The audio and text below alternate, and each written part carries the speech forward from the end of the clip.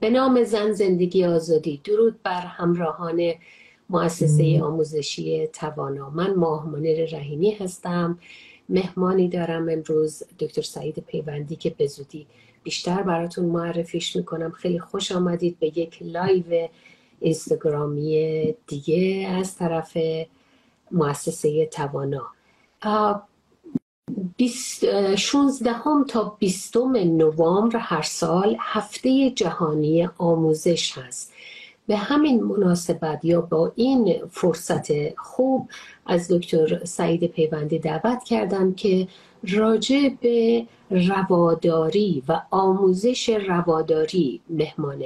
این برنامه باشه. خیلی خوش آمدید. حدود 40 دقیقه 50 دقیقه با ما بمانید. نکات نابی خواهند داشت که با شما در میون بگذارن. دکتر سعید پیوندی همونطور که احتمال بسیار زیاد با ایشون آشناتر هستید، جامعه شناس هستند و استاد دانشگاه لوغن فرانسه و متخصص جامعه شناسی آموزش و علوم تربیتی و همینطور مدیر علمی ایران آکادمیا.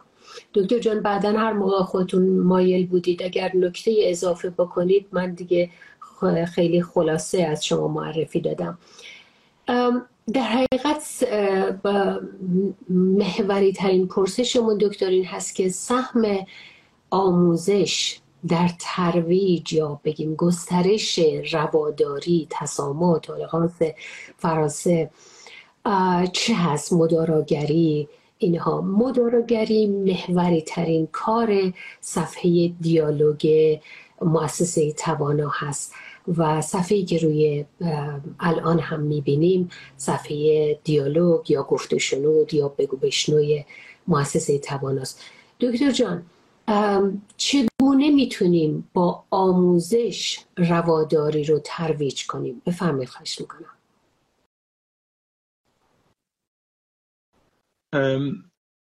من سوال اولتون رو تا حدودی شنیدم، ولی برای اینکه خوب نمیدونم به چه جهت صدای تلفن من اشکال داره یا صدای شما ضعیف و مبهمه، اینه که اگه میشه باید من بعد یکم بلندتر صحبت بکنید که صداتون بهتر به من برسه. ولی من سوال اولتون رو برای متوجه شدم. من فکر میکنم که در حقیقت اگر به روندهای فرهنگ پذیری و جامعه پذیری هر نسلی توی جامعه بپردازیم،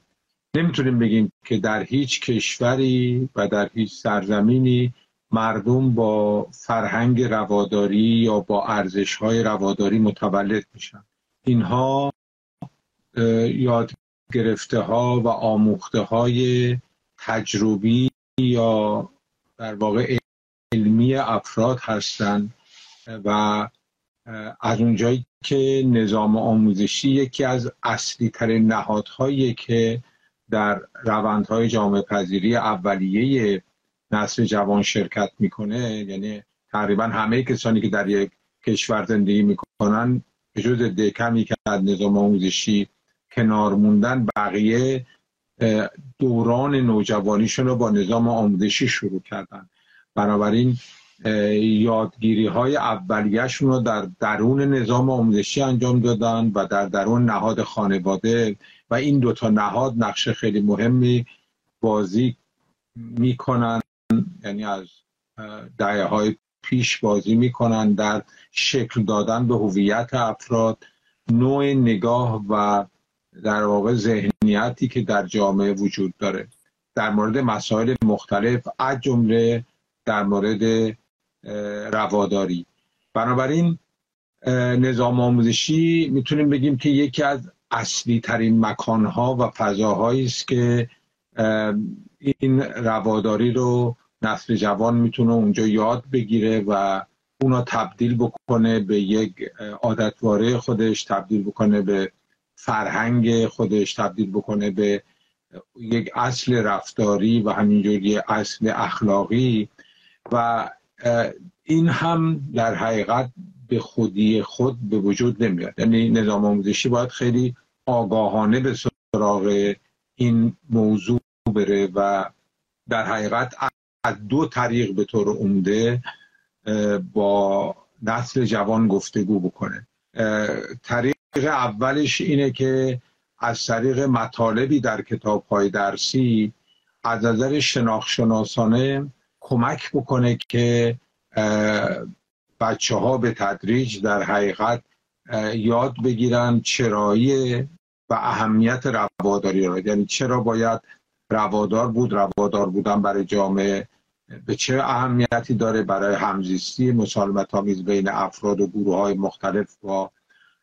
هویت‌های مختلف چه اهمیتی داره، و اینی که ما جامعه‌ای با صلح داشته باشیم که افراد در کنار همدیگه بتونن همزیستی سالم و قابل قبول و مطلوب داشته باشن. این تا حدود زیادی مستلزم در حقیقت اینه که این افراد روادار باشن نسبت به بقیه و هویت‌های دیگر رو بتونن در کنارش همزیستی بکنن، بهشون احترام بذارن، به رسمیت بشناسن و در حقیقت از بعد شناخت-شناسانه بنابراین نسل جوان یاد میگیره که معنای رواداری چیه، منظور از رواداری چیه، اهمیت رواداری چیه و مصداق‌ها و اشکال مختلفش چیه. اینا میشه در ادبیات، در درس‌های مختلف، در درس تعلیمات اجتماعی، در تاریخ، در همه جا دغدغه رواداری داشت و این رو به نسل جوان منتقل کرد. این بعد شناخت-شناسانه است، یعنی سویه شناخت-شناسانه رواداریه که نظام آموزشی که تنها جاییه که میتونه به جامعه منتقل کنه از طریق نسل جوان. یه سویه دیگه هم وجود داره که میتونیم از اون سویه به عنوان در حقیقت پراتیک یا عمل به رواداری نام ببریم، یعنی که افراد یاد میگیرن که در روابط روزمرهشون روادار باشن، سر کلاس، در حیات مدرسه، در فعالیت‌های آموزشی، در فعالیت‌های فوق برنامه، همه جا در حقیقت موضوع رواداری دغدغه معلمان و مسئولین مدرسه است، برای اینکه بچه‌ها در رفتارهای خودشون اون چیزایی رو که یاد گرفتن در درس‌ها و در کلاس‌ها بتونن بازتاب بدن و نشون بدن که یادگیری رواداری فقط بر روی کاغذ نیست، بلکه در عمل هم اونا دارای شخصیتی شدن، هویتی شدن که یکی از اصول مهم اخلاقیش همین رواداری. بله دکتر، راجع به سیستم آموزشی فرمودین. شما متخصص آموزش هستین، در این حال جامعه شناس هم هستین. سیستم آموزشی از بگیم مهد کودک تا دانشگاه یا مقاطع کمتر یا بیشتر مدرسه به خصوص عمدتاً، در این حال نهادهای دیگه هم در کشورهای دیگه میبینیم که به این موضوع کمک میکنن. به عبارت دیگه در فرهنگسازی خانواده ها، در فرهنگسازی جامعه کمک میکنن. اولا که مجلس قانونگذاری قوانینی ضد تبعیض میذاره، چون اگر که تبعیض باشه اصلا چجور میخوایم که روادار باشیم. بعد رسانه ها، به خصوص رسانه هایی که از بودجه ملی استفاده میکنن، در ترویج رواداری سهم شاخصی دارن. برامون راجع به نهادهایی که موازی با سیستم یا نهاد آموزشی کار میکنن بیشتر توضیح بدین لطفا. ببینید، ما در حقیقت میتونیم بگیم که در ایران ما تجربه رواداری ما یا اون امکانات و زمینه هایی که برای رواداری به جامعه پیشنهاد میشه از سوی نهادهای رسمی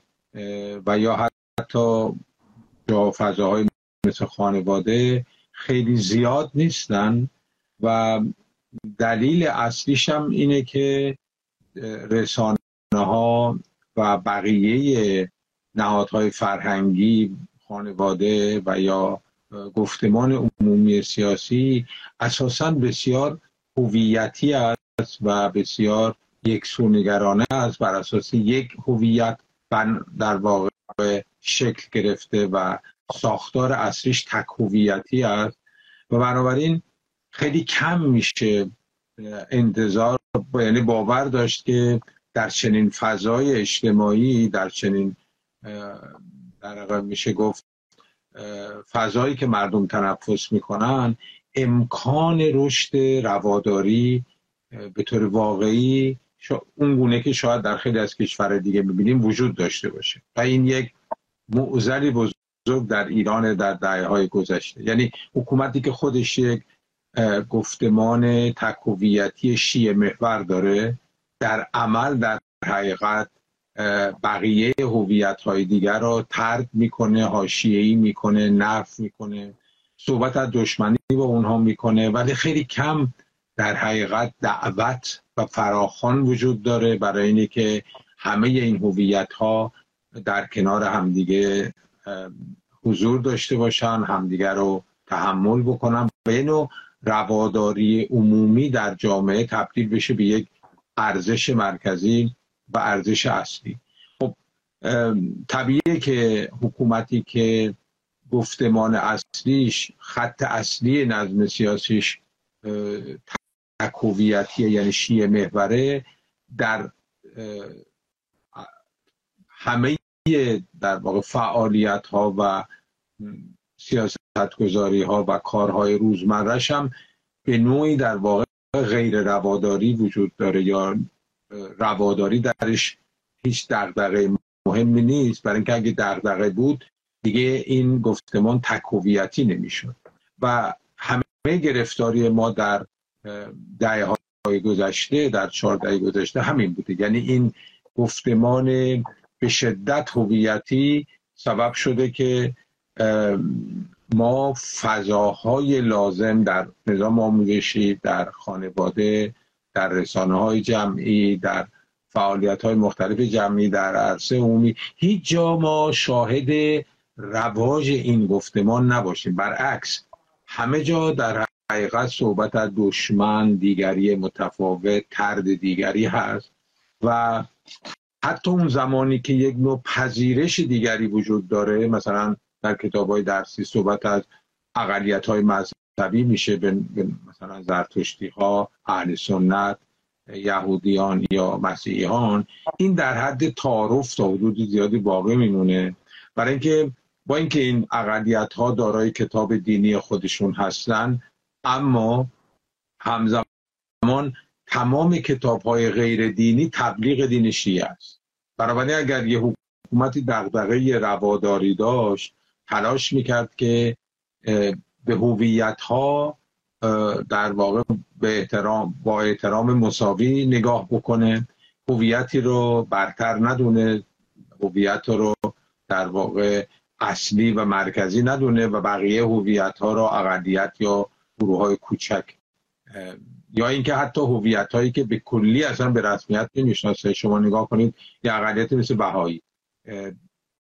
45 ساله که این اقلیت تحت انواع فشارهای مختلف قرار داره، در مدرسه، در جامعه، در حوزه اقتصادی، همه جا در حقیقت. و حکومت در حقیقت خیلی خیلی به صورت آشکار و با سماجت دنبال سرکوب این اقلیت هست. خب شما وقتی با یه همچین حکومتی سر و کار دارید، چجوری میتونید فکر کنید که این نظم سیاسی توانایی نداره که از رواداری حرف بزنه؟ چون حتی اگر هم حرف بزنه، دست کم عملش نشون میده که برعکس در واقع حکومتیه که تحمل دیگری براش خیلی مشکله و با دیگری متفاوت بسیار مشکل داره، با هویت‌های دیگر بسیار مشکل داره و این تنش هویتی که الان هم در جامعه ایران وجود داره نتیجه سیاست‌های حکومتیه. در نتیجه ما میتونیم بگیم در ایران ما با 44 سال 45 سال سیاست ضد رواداری کم و بیشتر کار داشتیم، چه در عمل چه در گفتمان، و همینم روح جامعه ما رو واقعا مسموم. همون ابتدا از قانون اساسی که دین رسمی شیعه اثناعشری اینها شروع میشه، به فرمایش شما بعضی وقتا تعارفاتی مثل هفته وحدت که برای شیعه سنی گذاشتن هم در همون حد تعارف میمونه، به خاطری که از اون طرف کاملا در عمل تبعیض وجود داره، امکانات برابر نیست. حتی بین شیعه و سنی، دین پیروان بهایی رو که به رسمیت نمیشناسن، اصلا در قوانین اساسی وجود نداره. همون چند تا اقلیت دینی از نظر شمار اقلیت یا زرتشتی ها که دین ایرانی مهد این دین ایران بوده، همه تحت تبعیض هستن. کنار صحبتاتون اضافه کردم دکتر جان که وقتی حق و باطل از اول مشخص میکنن، ما حقیم و این حصار هی تنگتر و تنگتر هم میشه، میرسه به ولایت مطلقه فقیه و کسایی که التزام عملی دارن. اخیراً دیدم در یک خبری گفته بودن که التزام عملی باید تبدیل بشه به اطاعت مطلق، ولایت مطلق هم براشون گویا که کم هست. دکتر جان بین صحبتون اومدم سوال بعدی رو تقدیمتون کنم، تبعیض رو برامون بیشتر توضیح بدید.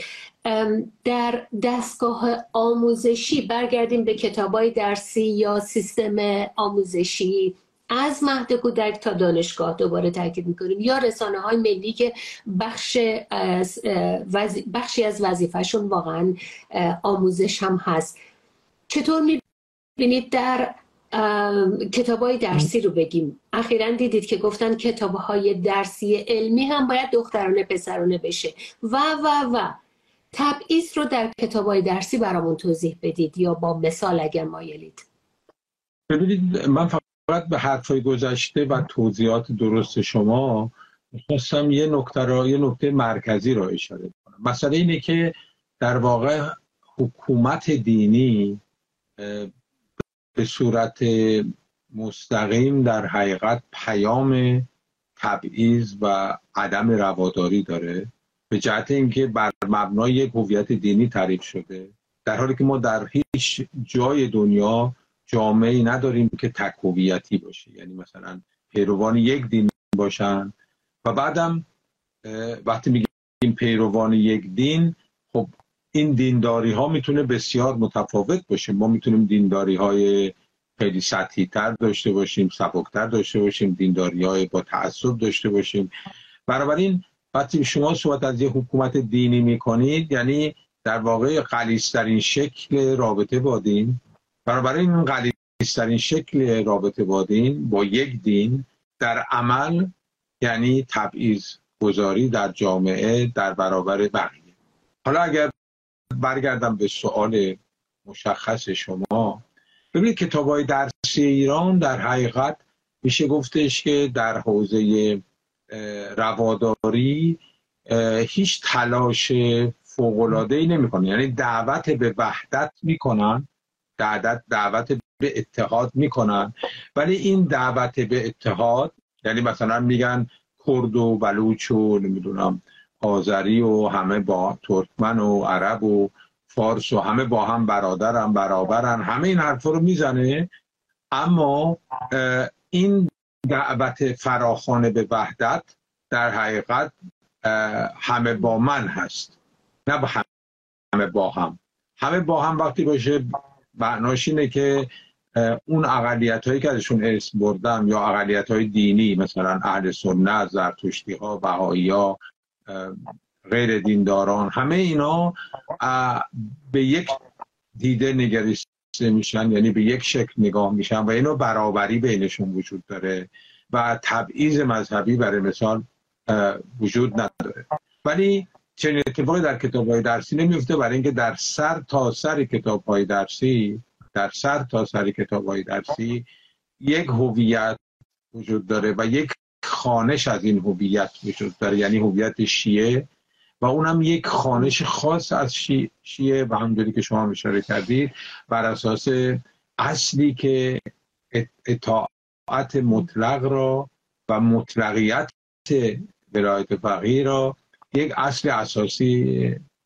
این حکومت میدونه. خب در چنین شرایطی میشه گفت که کتاب‌های درسی مبلغ همین هویت یگانه هستن، کتاب‌های درسی مبلغ به اشکال مختلف مبلغ همین ولایت فقیه و ضرورت اطاعت مطلق ازش هستن. برای همینم جای تنفسی برای بقیه وجود نداره. یعنی درسته که مثلا اهل سنت یا یهودیان یا زرتشتیان یا مسیحیان یعنی ارمنی ها کتاب دینی خودشون رو دارن، ولی مسئله اینه که بحث فقط بر سر کتاب‌های دینی نیست. همه فعالیت‌های آموزشی در همه کتاب‌های دیگه، درسی، کتاب تعلیمات اجتماعی، کتاب فارسی، کتاب تاریخ، همه این کتاب‌ها مملو از مطالبی که ربط به یک هویت دارن، هویتی که احتمالاً حتی تو ایران ممکنه اکثریت هم نداشته باشه. یعنی هویت شیعه سوگوار، شیعه عزادار، شیعه در حقیقت بسیار خشن، شیعه‌ای که بقیه دنیا رو به صورت دشمن نگاه میکنه و این هویتی که پشت ویترین کتاب‌های درسی برای دانش آموزا، یعنی دانش آموزا از اونجا این رو میبینن، پیام اصلی اینه. و به خاطر همینم ما میشه گفتش که چندین نسل کتاب‌های درسی داشتیم از سال 57. تغییرات اولیه سطحی بودن، به تدریج بازنویسی شدن. در دهه 60 ما شاهد در واقع وجود کتاب‌های درسی اسلامی شده هستیم و بعد هر دهه تقریبا ما یک موج تغییر خیلی بزرگ داشتیم، از جمله الان که دوباره صحبت از تغییر میشه. ولی تو تمام این تغییرات عنصر ثابت و دائمی همین هویت، تک هویتی و تک ساحتی بودن گفتمان کتاب‌های درسی. یعنی گفتمان درسی یک نظام ارزشی رو به نام یک دین، به نام یک خوانش از دین به همه بچه‌ها تحمیل میکنن و اینم جای چند و چون و چرا نداره. یعنی بحث در موردش نمیشه کرد، هرچند که کتاب‌های درسی همه جا بچه‌ها رو دعوت میکنن که بیان حرف بزنن، سوال کنن، پرسش کنن، اما خودش پرسش‌ها رو جواب داده. یعنی در واقع پیش از اینکه بچه‌ها پرسش کنن همه پاسخ‌ها رو خودش به بچه‌ها داده و هیچ جای دیگه برای پرسش کردن باقی نمیمونه. و به خاطر همینم ما در کتاب‌های درسی ایران با اشکال مختلف تبعیض‌های دینی، تبعیض‌های جنسیتی، تبعیض‌های اتنیکی قومی یا تبعیض‌های دیگه‌ای که میتونیم حتی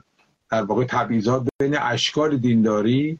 و یا تبعیض‌های زبانی یا چیزهای دیگه، با همه اینا سر و کار داریم با این تبعیض‌ها. و وقتی این تبعیض‌ها در کتاب‌های درسی به صورت آشکار هستن و توجیه هم میشن، وقت دیگه رواداری معنا و میشه گفت مفهومش رو از دست میده و ما حتی اگر هم کلمه رواداری که من تقریبا نخوردم، ولی اگر کتاب‌های درسی هم استفاده بکنه، ولی با روح کتاب‌های درسی، با فلسفه عمومیش و با پیام اصلیش همخوانی نداره. پیام اصلی که این حکومت 44 سال مرگ برین و مرگ برون و همه رو به باد مرگ میگیره و علنی قصد براندازی خیلی از کشورها، نمیدونم دولت متخاصم و پرچم‌ها رو آتش زدن، این دیگه یعنی فرزندی که توی همچین فضایی بخواد رشد بکنه، بزرگ بشه، از تو مدرسه که باید از رو پرچم‌ها رد بشن، صبح به صبح از اون سرودا و مرگ برین، یعنی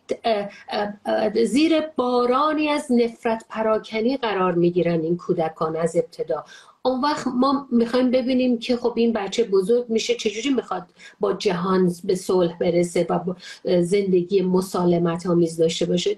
در عین حال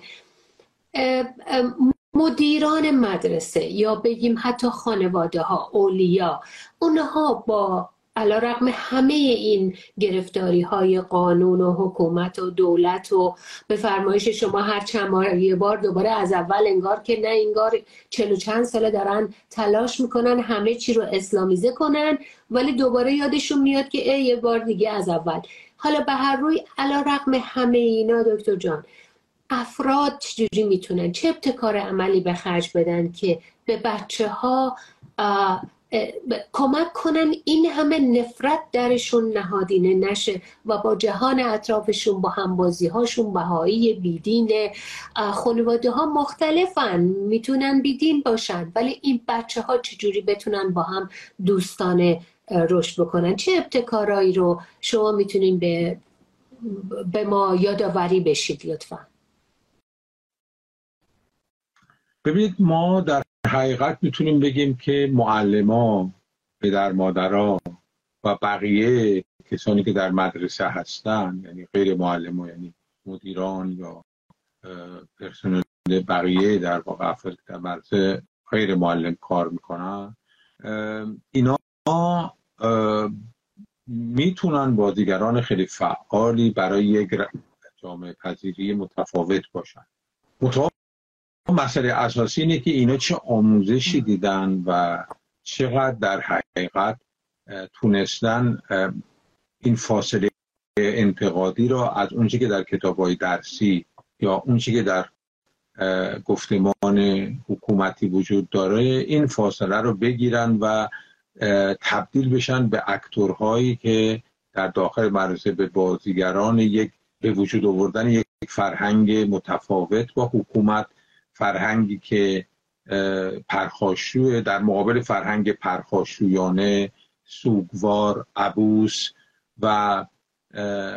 فرهنگی که درش تحمل ناپذیری اصل هست و دیگری متفاوت طرد میشه به اشکال دیگر، ما یه فرهنگ دیگه ای به جای این بذاریم و اینو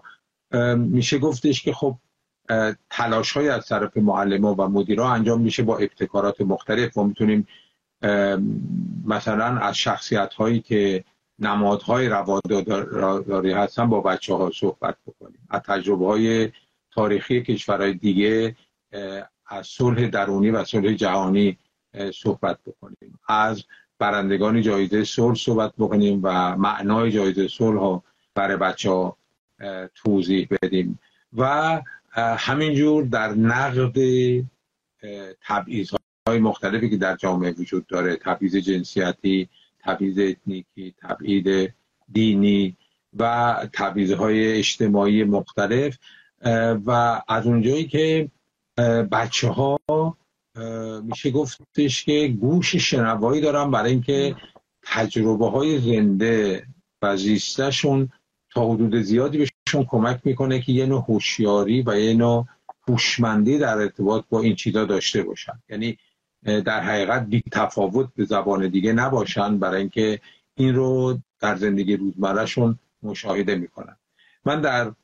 سال 2003 یعنی دقیقاً 20 سال پیش یک مقاله چاپ کردم در یک از نشریات دانشگاه فرانسه به نام شورشیان مدارس ایران و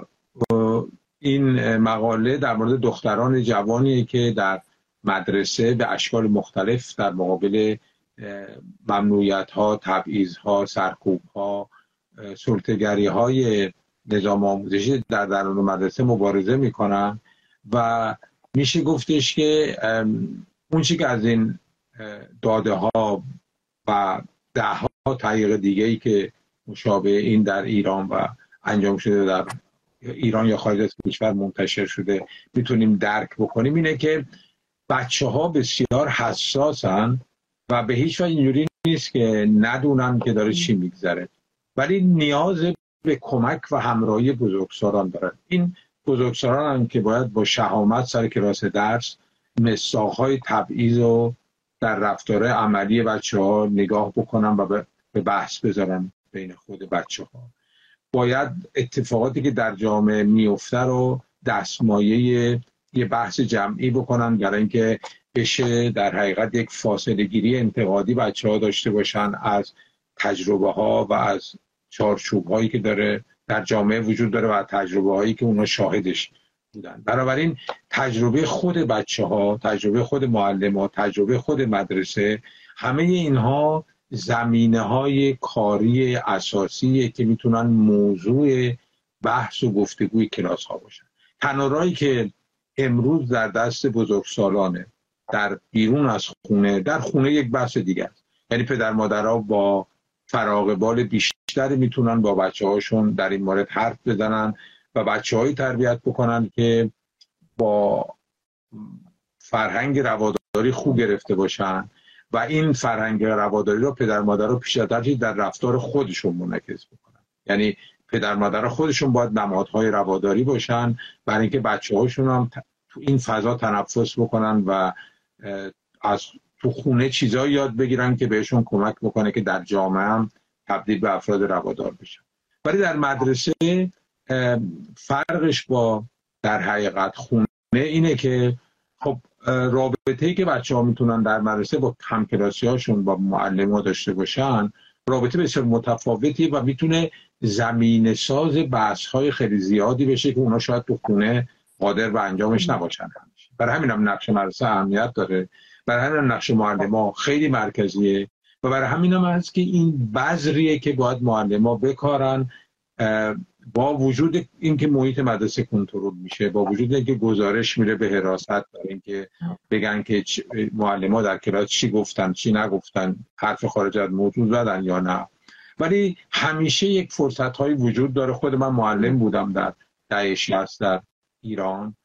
و میدونم که همیشه یک فرصت‌هایی وجود داره برای معلم‌ها که بتونن یه نوعی در واقع با بچه‌هاشون دیالوگ بکنن بدون اینکه درگیر در واقع اون تله هایی که حکومت میتونه براشون پهن کرده باشه بشن. یعنی که بدون اینکه مثلا به بحث سیاسی روز مربوط بشه، بدون اینکه به مسائل سیاسی روز اشاره بشه، بدون اینکه به شخصیت‌های سیاسی حساس اشاره بشه. اونا میتونن از مثال‌های خیلی ساده در حقیقت شروع کنن، از اتفاقی که در خود کلاس میفته، در روابط بین بچه‌ها، اون اشکال تبعیضی که بچه‌ها میتونن در رفتارهای روزمرهشون به طور عادی و بدون اینکه بهش فکر کنن نسبت به دیگران داشته باشن. نگاهی که مثلا به مهاجرین افغان هست، نگاهی که به اقلیت‌های دیگه هست، نگاهی که متفاوتی که گاهی مثلا میتونه به زن باشه یا به یک فرد معلول باشه یا برای مثال کسی که با همون لهجه‌ای که بچه‌ها دارن حرف میزنن حرف نمیزنه. همه اینها مصداق‌هایی هستن که میتونن معلم‌ها رو کمک بکنن که این بحث رواداری رو تبدیل بکنن به یک موضوع آموزشی مهم در مدرسه و پیام‌هایی رو به بچه‌ها بدن از طریق آگاه کردن و خودآگاهی. یعنی که بچه‌ها رو پای بچه‌ها بکشونن به بحث‌های سنجشگرانه‌ای که بچه‌ها فکر کنن. یعنی بچه‌ها فکر کردن به رواداری و تبعیض رو یاد بگیرن که فردا وقتی که در بیرون از مدرسه، در خونه، در جامعه، در بازار کار، در محیط کار، در هر جایی برخوردن به اشکال این تبعیض و عدم تحمل بتونن آگاهانه با اون برخورد بکنن. برای همینم وظیفه سنگینی بر دوش مدرسه هست، برای اینکه مدرسه تقریبا یکی از تنها جاهایی که به طور نظاممند و سیستماتیک در طول زمان طولانی میتونه رو بچه‌ها تاثیر بذاره. فراموش نکنیم که بچه‌های امروز که در ایران متولد میشه به طور متوسط حدود 13 تا 14 سال دوران جوانیشو در نظام آموزشی طی میکنه و این دوران بسیار بسیار طولانیه، یعنی چیزی حدود 15,000 ساعت در مدرسه هست. بنابراین این زمان بزرگ باید از جمله برای چنین یادگیری‌هایی استفاده بشه که حکومت بهش توجه نداره ولی جامعه مدنی میتونه اون رو تبدیل بکنه به یک دغدغه اصلی خودش. کار معلم‌ها حقیقتاً بر لبه تیغ راه رفتن هست. از این طرف با ذهنای حساس کودکان مواجه هستن. هر حرکت، هر کلام میتونه روی روح اینها و مادام العمر تاثیر مثبت یا منفی بگذاره. از اون طرف با امنیت خودشون و شغلشون همه اینها هم مواجه هستن که حکومت چگونه باشون رفتار کنه. همونطور که شما یادآور شدین حقیقتاً با یک تردستی باید هم امنیت خودشون رو و هم امنیت تربیتی و اون شغل شریف معلمی رو لحاظ بکنن. امیدواریم که موفق باشن. چقدر دیدیم که تو همین دوره حتی جنبش زن زندگی آزادی معلم‌های تفلک هم تحت فشارهای امنیتی، حبس، از دست دادن شغلشون هزینه‌های بلندی دادن. حالا بقیه که بازنشست شدن، از کار بیکار شدن بماند. دکتر جان یادتون هست که آقای کیارستمی، عباس کیارستمی، در کانون پرورش فکری کودکان نوجوانان پیش از انقلاب مسلماً یه فیلم کوتاهی ساخته بود علیه جنگ، ضد جنگ بود که دو تا بچه تو مدرسه که بازی میکردن کتاب یکی پاره کرد. چقدر اون سیستم، اون فضای به همین سادگی با زبانهای ساده. خب ما الان متاسفانه یعنی تا 44 سال با سیستم شدید سانسور مواجه بودیم. چجوری میتونن در حالی که حکومت از این ور فریاد میزنه هر بار جنگ تا پیروزی و نمیدونم راه قدس از کربلا میگذرد، از ابتدا رو داریم میگیریم تا همین الان که هنوزه در متاسفانه خاورمیانه این همه ناآرامی هست و مدام بر آتش جنگ میدمند این حکومتیان، حتی اگر مستقیم دخیل نباشن لااقل این همه بر آتش جنگ و نامداراگری میدمند. به هر روی میخوام ببینم که شما یکم بیشتر برامون توضیح بدین که چجوری میشه حقیقتا این پارادوکسی که همه خانواده ها هم که بخوان بچهشون با صلح و روحی آرام بزرگ بشه و از اون ور سربازی رو به هر حال باید بره تو مدرسه، هزار جور تبعیض میبینه، دخترها بیرون، حکومت این همه شهروندا رو به جان هم میاندازه، بی حجاب و کم حجاب و نمیدونم حجاببان و فلان و اینها. میخوام بگم که همونطور که شما هم گوشه های مختلفش رو علمی برامون توضیح دادین، با این همه پارادوکس یک شهروند، یک فرزند چیکار میتونه بکنه؟ بیشتر برامون بگید لطفا. بله، من فکر میکنم که در حقیقت ما در ایران با یه نوع در حقیقت تنش‌های دائمی سر و کار داریم که بین جامعه و حکومت در جریانه و موضوع رواداری هم یکی از اون محوراشه، برای اینکه برخلاف حکومت خیلی در جامعه، یعنی در بین نیروهای زنده جامعه، در بین در حقیقت شخصیت‌های ادبی، شخصیت‌های فرهنگی، شخصیت‌های هنری، در خیلی جای دیگه شما میتونید شاهد آثار، گفته‌ها، کارهایی باشین که کاملا در جهت صحبت‌هایی که امروز بین ما در جریان هست بیشتر در این جهت هست. مثلا شما اگه سینما ایران نگاه کنید، سینمای خوب ایران رو نگاه کنید که در تولیدات خودش تا چه اندازه این موضوع رواداری و توجه به دیگری متفاوت، به رسمیت شناختن در حقیقت تفاوت‌ها رو این تأکید داره. شما هممون با شوغریبه کوچک فیلمش یادمون هست، فکر میکنم همه دیدن احتمالا تو جامعه ما. خب این فیلم یکی از اون مصداق‌های جالب در واقع تلاشی که در حوزه فرهنگی صورت میگیره، به خاطر اینکه این فرهنگ رواداری تبدیل به یک اصل بشه و همینطور افراد فکر کنن در مورد اون تبعیض‌های مختلفی که ممکنه که در نگاهشون، در رفتارشون، در شرط تفکرشون، در ذهنیتشون وجود داشته باشه، ولی اونا به عنوان تبعیض نگاه نمی‌کنن، به عنوان یه امر عادی نگاه می‌کنن، چون هیچ وقت مورد پرسش قرار نگرفته. بنابراین میشه گفتش که در این تنشی که من صحبت می‌کنم بین جامعه در مفهوم وسیعش، یعنی چه جامعه مدنی، چه حوزه‌های فرهنگی، هنری، اینا، چه نیروهای بزرگ اجتماعی مانند معلمان یا نیروهای مشابه، چه بقیه کسانی که به نوعی در حقیقت میتونن به راحتی به وجود آوردن این فرهنگ مشارکت بکنن، در مقابل شما نیروی بزرگی، نیروی در حقیقت رسمی داریم که از قدرت زیادی برخورداره، مسلح هست، زور میتونه بگه، قانونو در دستش داره، میتونه در عرض چند هفته یک گروهی رو روانه خیابون ها بکنه به نام حجاببان، برای اینکه اونایی که مثلا عذرشون حجاب کم رعایت کردن یا رعایت نکردن رو باهاشون برخورد بکنه و به جای اینکه در حقیقت متوجه بشه که بی‌حجابی یا خاص و مطالبه حجاب اختیاری تبدیل شده برای خیلی‌ها به یک ضرورت اساسی و اینو میخوان و مطالبه میکنن. یعنی حکومتی که بلد نیست به جامعهش گوش بکنه، بلد نیست در حقیقت متوجه بشه که چرا شهروندانش دست به نافرمانی مدنی میزنن و فکر کنه راجع به چرایی این حرکت از سوی شهروندان، تنها کاری که بلده در حقیقت سرکوب، یعنی عدم تحمل، یعنی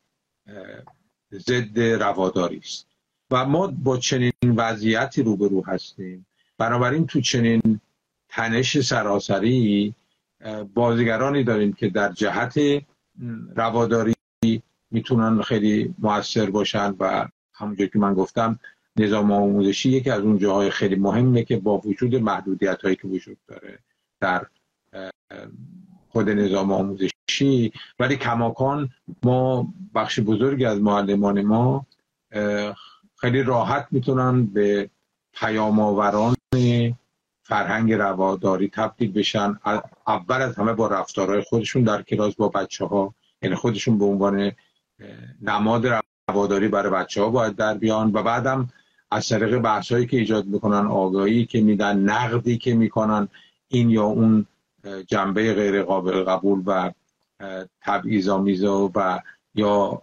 مواردی که ما میتونیم در حقیقت به بچه ها یاد بدیم که چگونه روادار باشن و همینطور بهشون بگیم چرا باید روادار بود. اینا چیزاییه که تو این جنگی که بین جامعه، جنگ در واقع فرهنگی که بین جامعه و حکومت در جریانه، هر طرف این نبرد بازیگران خودش رو داره و سرنوشت این نبرد هم بستگی داره که ما چه حد بتونیم در این توازن نیرو وزن نیروهایی که طرفدار فرهنگ روادارانه هستن، روادار هستن، مخالف تبعیض هستن، مخالف اشکال مختلف سلطه و سرکوب هستن، اینا چه حد وزنشون در جامعه زیاد میشه و چه حد مشارکت میکنن در رسوندن این پیام برای نسل جوان، برای اینکه ما دیگه این رواداری رو هی بازتولید نکنیم از طریق نسل‌ها، برای که نسل‌های جدیدی تربیت بکنیم که پیام آوران و نمایندگان این فرهنگ رو به رشد در جامعه ما باشن. و حتما خاطرتون هست که یکی از جاهایی که بچه‌ها از دست هم عصبانی میشن و یا ممکنه که پرخاش کنن یا به قول خود بچه‌ها به جون هم بیافتن، سرگله هم بزنن، اینی که بزرگترشون بهشون تبعیض بذاره. اونجاست که بچه‌ها زورشون به بزرگتره نمیرسه، به جان هم ممکنه بیافتن. از جمله کارهایی که تفرقه بیانداز حکومت حکومت این 44 ساله انجام داده، مدام به فرمایش شما هویت‌ها رو از هم جدا کرده، تفکیک قائل شده، تبعیض گذاشته و این زن زندگی آزادی تمام تلاشش این بود که با یعنی علنی و رساترین شکل بگه که نه به هر گونه تبعیض با برداشتن حجاب و همون رو هم حکومت سرکوب میکنه، به جای اینکه بگه آفرین به قول شما نسل جوانی که دیگه نمیخواد زیر بار تبعیض بره، به جاش سرکوب میکنه و این همه سرکوب کرده. الان هم سالگرد فجایع آبان هستیم. دکتر جان، در یاد کردیم از خاورمیانه و ناآرامی‌های اکنون، در اسرائیل یک مدرسه وجود داره، به عنوانش هم هست دست در دست، هند تو هند، که همزمان به عرب زبانها و عبری زبانها یعنی اسرائیلی ها و از نژاد عرب همزمان در دو زبانه درس میده، همه رو کنار هم. یعنی یک جور ابتکاری که اون مدیر یا مؤسس مدرسه به خرج داده که عملاً بگه که اینهایی که پدر مادرانشون شاید 80 ساله دارن با هم می جنگن، شاید بچه ها لااقل حس کنن طعم خوب مدارا، رواداری، کنار هم مسالمت آمیز زندگی کردن رو. یا بعضی ها ممکنه که به خاطر فضاهای استبدادی ایران از مثالهای هم شما اشاره کردیم تاریخی یا خارجی، بگیم گاندی، بگیم لوتر کینگ، اینجور مثالا بزنن. اگر هم از مثالهای داخلی نتونم بزنم یا مثالهای تاریخی خودمون. شما چه دوباره احیانا اگر مثالی داریم که یه ذره الهام بگیریم که ما چه کمکی میتونیم به بچه هامون بکنیم توی ایران، بفرمایید، خواهش میکنم. ببینید نمونه های تلاش های اینجوری خب در نظام های آموزشی خیلی زیاده، برای اینکه من همونجوری گفتم در حقیقت اتفاقی در دنیای مدرن افتاده اینه که جوامع بسیار تک‌هویتی گذشته های دورتر تبدیل شدن به جوامع متکثر که درشون هویت های مختلف همزیستی میکنن. ما کشورهایی داریم که اساساً از جمعیت مهاجر تشکیل شده، امریکا،